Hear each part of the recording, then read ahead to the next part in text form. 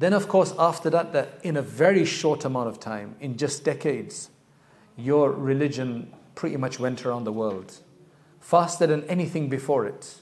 Went all around the world and then sustained itself. Yes, we have been persecuted and we have faced oppression and we face oppression. But still today, Islam goes around the world. Even through its difficulties, you see the refugees. Many of them for some reason are Muslim. Whatever that is, by design, of course, by decree of Allah subhanahu wa ta'ala. In Germany, you have a certain number of Muslims, like a lot of Turks and others, and then suddenly you get from all these other countries, you get these refugees. Whatever Allah subhanahu wa ta'ala has planned, Allah knows best for the next 50 to 100 years. We don't know. But we are praying that Allah subhanahu wa ta'ala make us part of the positive change. Because I'm finding these verses, when I read these, I find them extremely hopeful in all of the doom, that gloom that is there.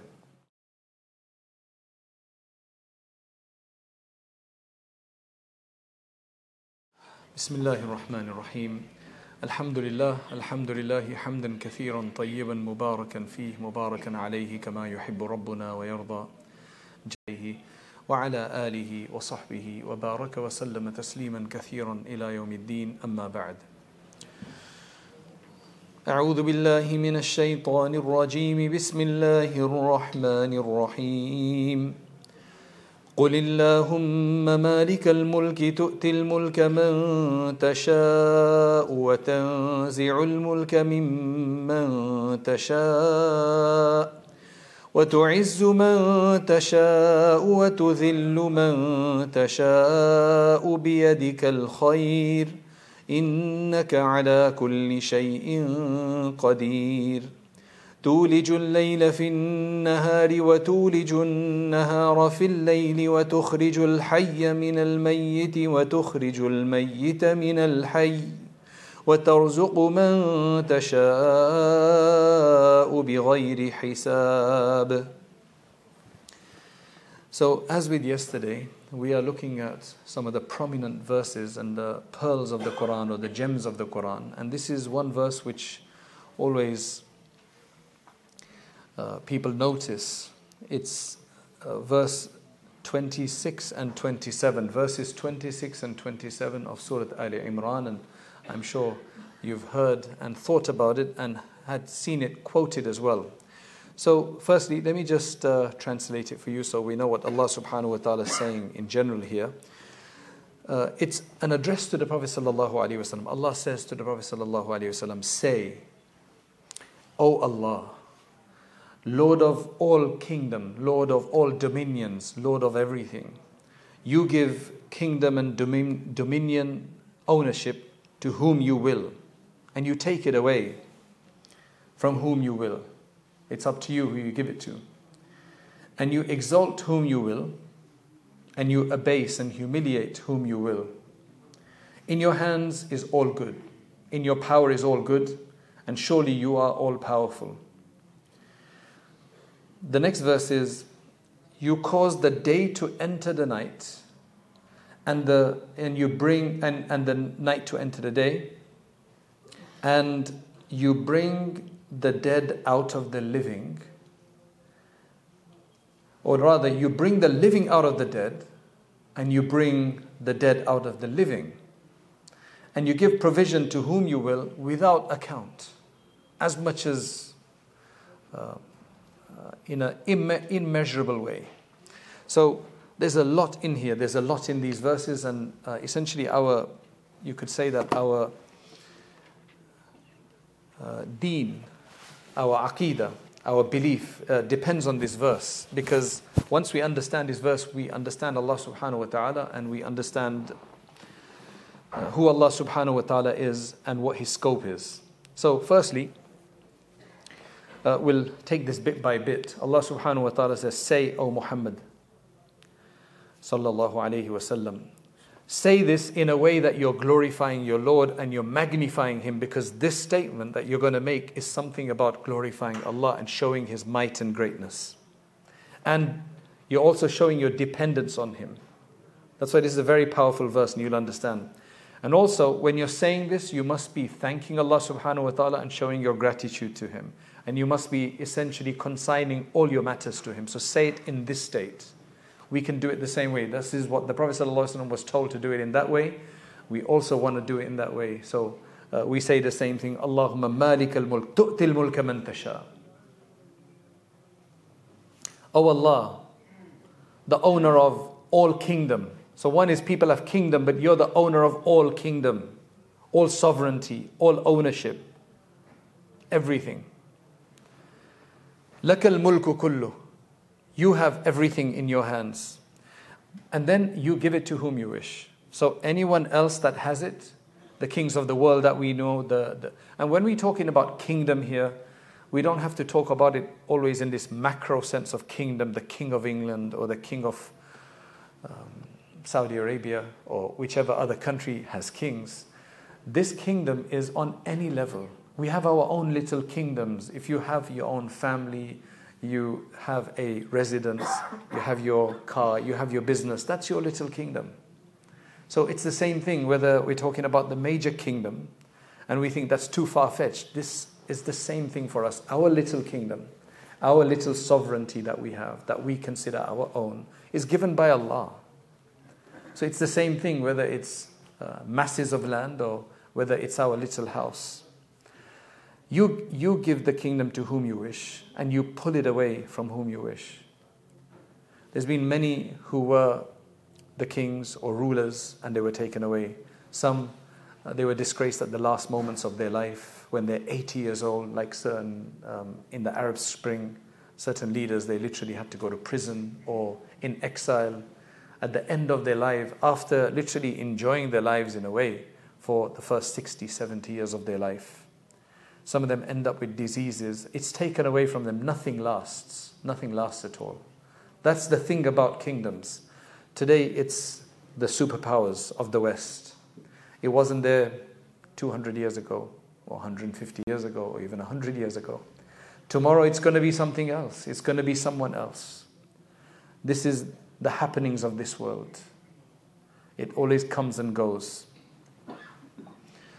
You then give honor. You give honor to whom you wish and you debase who you wish.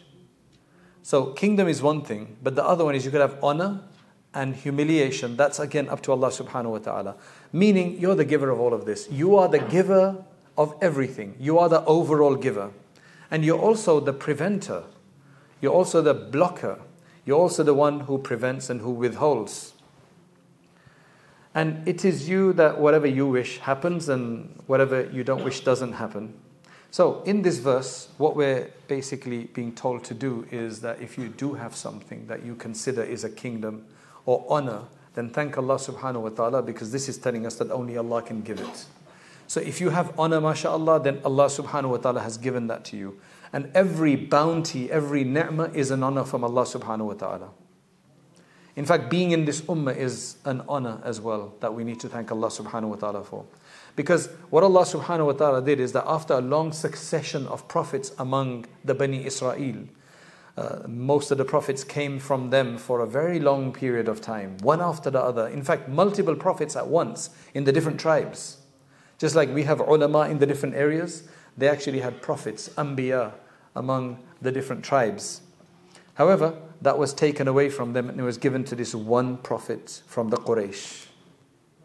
Al-Nabi al-Ummi, the unlettered man, the unlettered prophet.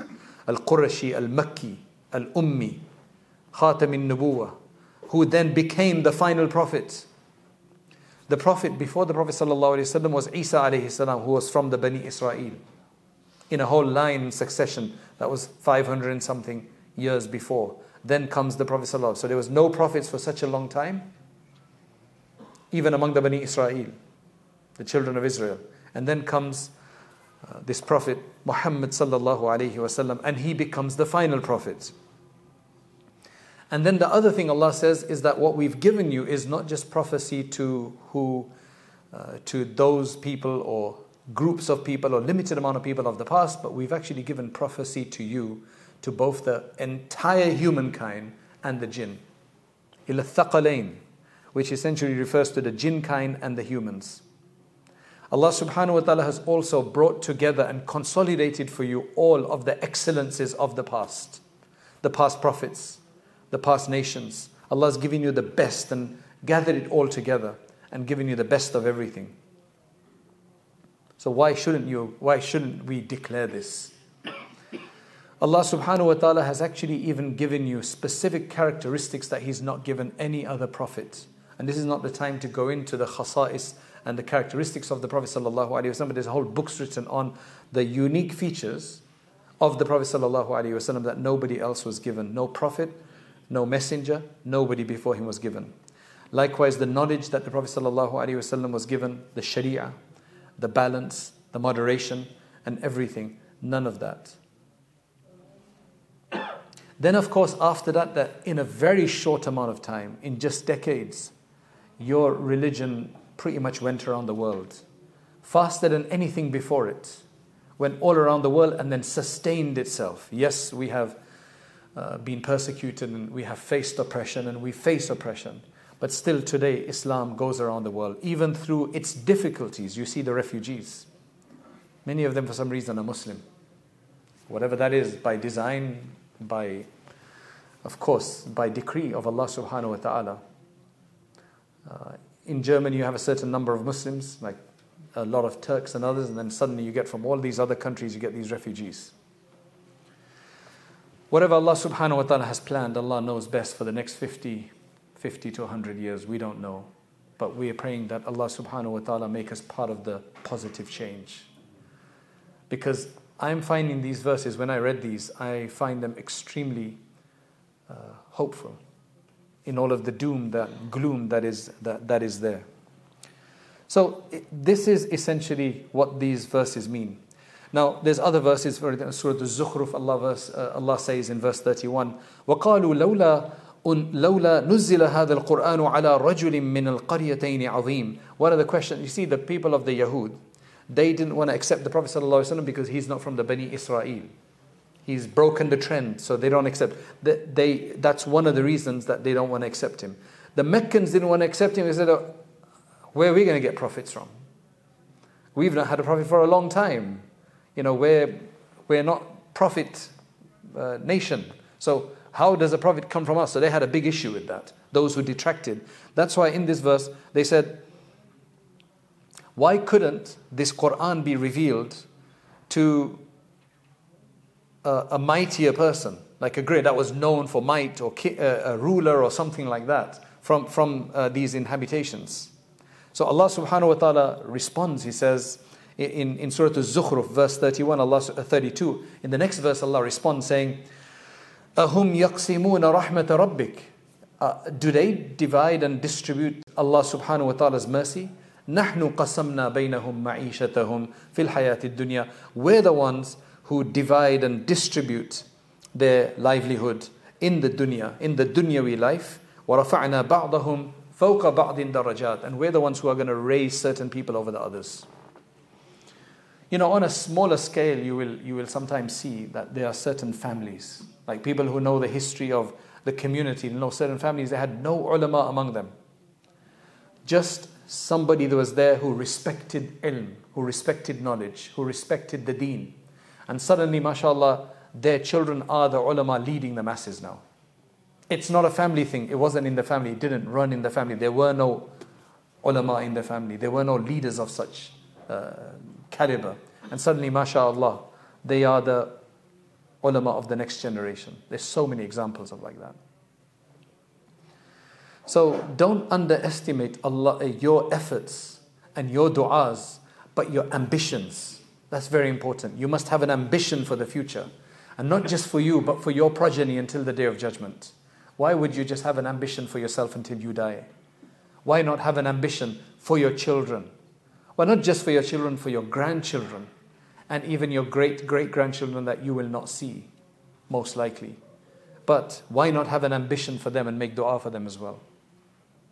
And then Allah will bring it to be, inshaAllah. Allah subhanahu wa ta'ala says, Allahu a'lamu haythu yaj'alu risalata. Allah subhanahu wa ta'ala knows where to put His message. He gives it to whomever He wills. That's Surah Al-An'am. The point of a lecture is to encourage people to act, to get further, an inspiration, an encouragement, persuasion. The next step is to actually start learning seriously, to read books, to take on a subject of Islam and to understand all the subjects of Islam, at least at their basic level, so that we can become more aware of what our deen wants from us.